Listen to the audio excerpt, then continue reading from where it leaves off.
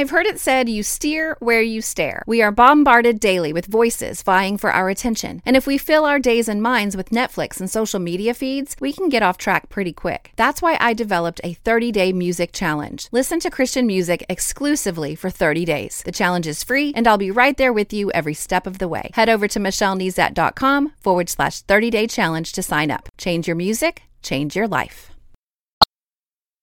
You're listening to More Than a Song, episode 118.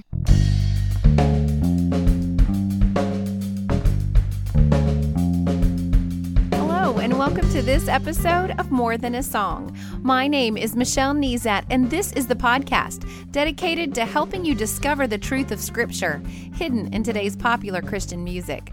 My goal is to teach you to connect portions of God's Word with the songs you're singing along with on the radio, to help you meditate on truths that will transform your way of thinking and ultimately your life. I have a very persistent listener who requested I Will Follow by Tomlin. I really don't have any hard and fast rules as to what songs I use to inspire us to pick up God's Word each week, other than they need to be songs currently playing on the radio. And even though I Will Follow was released in 2010, it does still play on the radio, and so I relented to my 9-year-old Meredith. The thing that really got me was that she said, I already know what section of Scripture you need to use because it's our memory verse for school. You see, she was memorizing the verse and the song popped into her head. So it did just what I describe every week. We can use music to inspire us to read God's Word, and then we can also use it to remind us of what we've already studied in God's Word. Again, together, they are a powerful combination. And so I have a little guest today, Meredith, my 9-year-old, and I'm going to have her tell you her memory verse, and then we'll jump into Scripture together. Ruth 1:16-17. Don't urge me to leave you or turn back from you. Where you go, I will go. Where you stay, I will stay. Your people will be my people, and your God my God. Where you die, I will die, and there I will be buried. May your God deal with me, be it ever so severely, if even death separates you and me. Ruth 1:16-17. Great job, Meredith. As you can tell, the verses came from the book of Ruth. And so let's take a quick listen to portions of our song and then head over that way. Where you go, I'll go. Where you stay, I'll stay. When you move, I'll move. I will follow you. Who you love, I'll love. How you serve, I'll serve. If this life I lose, I will follow you. Yeah, I will follow you. So if you can put two and two together, as you heard from Meredith and this song, the chorus comes straight from the book of Ruth. And this week, the Bible Interaction Tool exercises, I call them bites, B-I-T-E, Bible Interaction Tool exercises. They help us take bites out of Scripture. And you can practice using these tools whenever you consume a section of Scripture like Ruth, where it's only 4 chapters. So I love these smaller sections of Scripture that you can use. And so these 4 bites that I'm going to give you, or 5, I guess, are going to really help you consume these smaller sections of Scripture. So the bites that I encourage you to use this week are read in context, repetition, listening to the Scripture, reading or listening in a variety of translations, and then concentrating on the big themes. Wow, 5 bites in 1 week. That might be a new record, really. So let's break these down a bit. First, my favorite Bible Interaction Tool exercise of all times is reading in context. Too often, we will take verses out of context, and though they are still true, they are richer when we know what the original purpose was. Like John 3:16, for example. You may have it tucked away in your memory, but do you know who was talking? Do you realize it was Jesus that said, for God so loved the world that he gave his one and only son? Do you know who Jesus was talking to when he said, for God so loved the world? Do you realize that it's when you study that conversation between Jesus and Nicodemus, It's going to make your understanding of that one powerful, very strong, powerful, and true verse more meaningful. I actually go over that conversation, by the way, in episode 103. You can check that out by going to michellenezat.com/103. It's pretty interesting. We break down that whole conversation between Jesus and Nicodemus that includes that infamous verse, John 3:16. So to read this verse in context may mean reading the verses before and after it. And sometimes the best way to accomplish that is just to go ahead and read the whole chapter, or even to read the whole chapter before and the chapter after.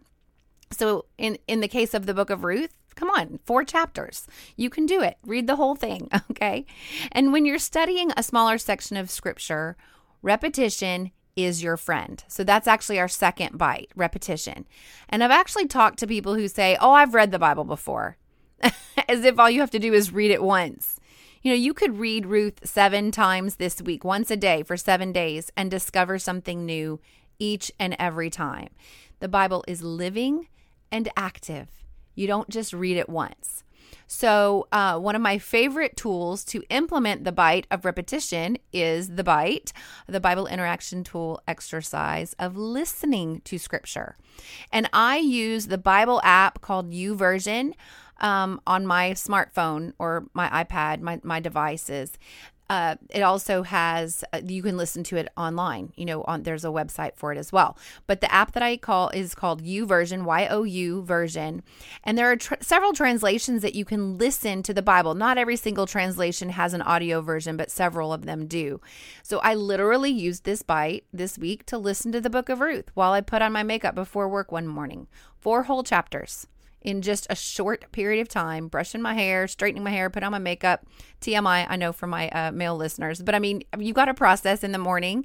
All of us do, girls and guys alike. And so 4 chapters, I listened to it and I was done. Now, during your efforts to implement repetition, one of the ways to keep it fresh is to read or to listen to the same small section of scripture in a variety of translations. So again, my favorite app to read in a variety of translations is the YouVersion app. You can read in a multitude of translations. I also like to use the Bible Gateway app, or go to BibleGateway.com. One of my new favorite translations is the Voice version, and that's not available on YouVersion. It's only available through Bible Gateway. Using any of those resources that I've just mentioned, you can actually read 2 versions side by side if you want to. But for this week, I wouldn't want you to do that because of the last bite. So the final bite, the Bible interaction tool exercise is to concentrate on big themes. So this is going to take a little bit more critical thinking than trying to figure out what that one word or phrase means or what's in the original language or something like that. Big themes jump out at you when you stop focusing in on the details and allow the story to unfold. Okay? So are you ready? Let's jump in. I can help you a little with Ruth, but remember what I said earlier. The word is living and active, and you can use all of the same Bible interaction tool exercises. You can use all of the same bites that I used this week and come to completely different conclusions because we have completely different points of view, completely different backgrounds, circumstances that we're struggling with, etc. And the Holy Spirit cares about you, and He wants to reveal things to you that will change the way you think. So again, I'm trying to give you these resources, not so that you come and get a quick devotional thought from me, because I tell you what, the Holy Spirit is ministering to me. I'm doing the study. I'm doing the work. I'm trying to do it in a way that's transferable to you, so that if you do the study and you do the work, He will speak to you personally. And maybe, great, he says something through me that's super inspiring and sticks with you. That happens to me all the time. I read authors or have a quote or something like that. But really, that's not my goal, for you to think I'm a great, devotion giver and have quotes to be able to post on Facebook. I want you to go through the process.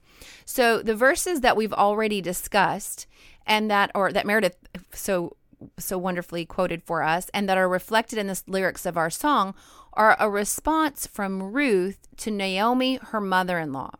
And as the story goes, Naomi and her husband and 2 sons leave their hometown of Bethlehem because of a famine. And during their time in Moab, which is the area that they went to, it's a foreign land. Naomi's sons start their own families by getting married, and they marry Moabite women. And then tragedy strikes. Naomi loses her husband and then both sons. So at this season of her life, Naomi hears that the famine is over and she decides to return to her hometown. And her 2 daughters-in-law start out on the journey with her. But at some point, she realizes that it was silly. It's just silly to ask them to give up their forever lives and follow this old, lonely, bitter woman back to her homeland, where then they would be foreigners. Plus, she's a woman with no family and no way to support herself, much less be able to support anybody else. So she tells them to go on back home to their families and start over. They both obviously loved Naomi because there was a lot of crying and carrying on. And whereas Orpah decided to go ahead and break ties here and go home, Ruth's response was this. But Ruth replied, "Don't ask me to leave you and turn back. Wherever you go, I will go. Wherever you live, I will live. Your people will be my people, and your God will be my God. Wherever you die, I will die, and there I will be buried. May the Lord punish me severely if I allow anything but death to separate us." So that was the New Living Translation, which, if you noticed, was a little bit different than the translation that Meredith memorized for us. Now, obviously, our song is not about Ruth, because it's really kind of a song that we can sing to God in devotion to God. But it's really why I wanted to focus on the big themes of Ruth, because our song alludes to some big themes that are also found in Ruth. And if we just consider the beginning of this story, we see a deep love and devotion offered from Ruth to Naomi. And I don't think this kind of response comes from a cultural or an intellectual sense of loyalty, but a deep, heart-wrenching love and allegiance. You see, and I want you to think about that. Let's ponder this idea. I live in Louisiana, and there's a culture of faith. So there's I was born that way. My mama and her mama and her mama's mama, we were all in this particular church. Okay, so there's like a culture of faith. And then of course there's an intellectual sense where you're like, I understand who God is, I believe who God is. It's an intellectual sense. But Ruth is not like Moabites are all super loyal, and it just makes sense for me to go with Naomi. You see what I'm saying? It's not a cultural and intellectual sense of loyalty. It is a deep, heart-wrenching love and allegiance. And when you sing this week's song, you're probably like me, and you're singing about your own loyalty and allegiance to your Savior. And that, I'm sure, is what the song is written about. But when we compare it to Ruth's allegiance and consider the big picture of what Ruth was doing, we have to join her in a deeper devotion to our God than just our intellect. You see what I'm saying? It's not good enough that your mama loves Jesus or went to church or whatever. It's a deeper. We want to join Ruth in this kind of deep, passionate, heartfelt. I just can't even come up with the right words. I tried so hard. I looked up synonyms and everything. But, do you have a relationship with your Heavenly Father that would bring you to tears if you were ever to consider being separated from Him? Ruth's commitment to Naomi should cause us pause if we aren't at least on a path of deep, abiding love for our Father. Now, maybe we haven't arrived, but are our feet even on the path to that same kind of love and devotion? So you can intellectually understand and agree with your faith and love for God, but God wants your heart. God wants your heartfelt devotion. And there were no limits to Ruth's devotion. She was risking her future. Yes, She was. But perhaps even her life. Because to travel as two unprotected widows back to a town where there was no food or provision for them. You know, Ruth didn't have to, she didn't buy into Naomi's plan. She was connected to Naomi. And how many times do I want a complete rundown of God's plan and timeline, thank you very much, before I decide if I'm going to follow him there? Oh, yes, Lord, I'm a follower of Jesus, but... Now, I'm not saying strike three, you're out if you've ever felt this way, or if you're feeling this way right now in your walk with God. I think Ruth's devotion is a beautiful standard to measure our lives against. I pray it will inspire you to put your feet on a path to deep love and devotion over intellectual understanding. Now, another theme I see is submission to authority. And Ruth declared her devotion to Naomi with no rules, limits, or limitations. And then, by the way, she followed through. It was not just lip service for Ruth. When they got to town, Ruth followed every instruction from Naomi to a T. She never wavered. She never took her own unique path to get there. I want you to read Ruth for yourself, and I want you to think about that. I want you to really kind of recognize everything Naomi asked her to do, she did. Now, I'm on a diet right now, and it's a strict diet. Now, strict diets work better for me because I find when I have too many choices, I don't choose wisely. I make poor choices and then I make excuses after. And I do have a weight loss goal, but I'm also trying to change my decision patterns along the way. I'm trying to say, like, if I wasn't on this diet, what choice would I make today at this restaurant? Or, so again, strict works better for me. It's way easier for me to not even have a bite of that delicious melt in your mouth sand tart from Ray's Bakery in Eunice than to try to stop at one or two. So on the particular diet I'm on, I have a consultant in a doctor's office, and accountability works for me, by the way, too. I mean, so strict and accountability are a perfect match for me. And why is it so motivating to report to this sweet girl that I don't really know each week that I did not even lick my fingers when cutting brownies for my daughter's birthday party? I'll never know, but it is. It's motivating to me. I want to tell her when I hand her my little chart and say, I didn't cheat this week. I did great. So another part of this diet is a daily short video. And I love it because it kind of keeps me on track. It gives me small bites of information, no pun intended, that I can consume quickly. I kind of ponder them all day, kind of file them over into my overall diet experience. And one of the recent videos was about what to do when you slip up. And the doctor on the video said that there are two kinds of people as it relates to approaching diets. One type of person is like me. There's a protocol. It's clear. All I have to do is follow it. I have limited choices, which makes it really easy. I'm not deciding whether or not I'm going to eat 2 cups of vegetables with dinner. I'm just trying to decide which vegetable from my approved list to choose. So the other kind of person starts out strong and then wants to know how to customize the protocol for their life. I mean, they'll say to themselves, I understand the whole carb, sugar, protein ratio in the protocol. So as long as I stay within that ratio, all should work out just right. Okay. Right. And guess what the doctor said? He said, it doesn't work out the same. The people who follow the protocol and don't try to customize lose weight faster and do better. The protocol is proven and it works. Now, some people do this with their faith too.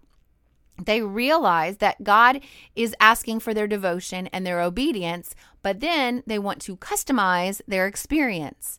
I had a pastor once who consistently reminded us that partial obedience is disobedience. You can't customize your obedience.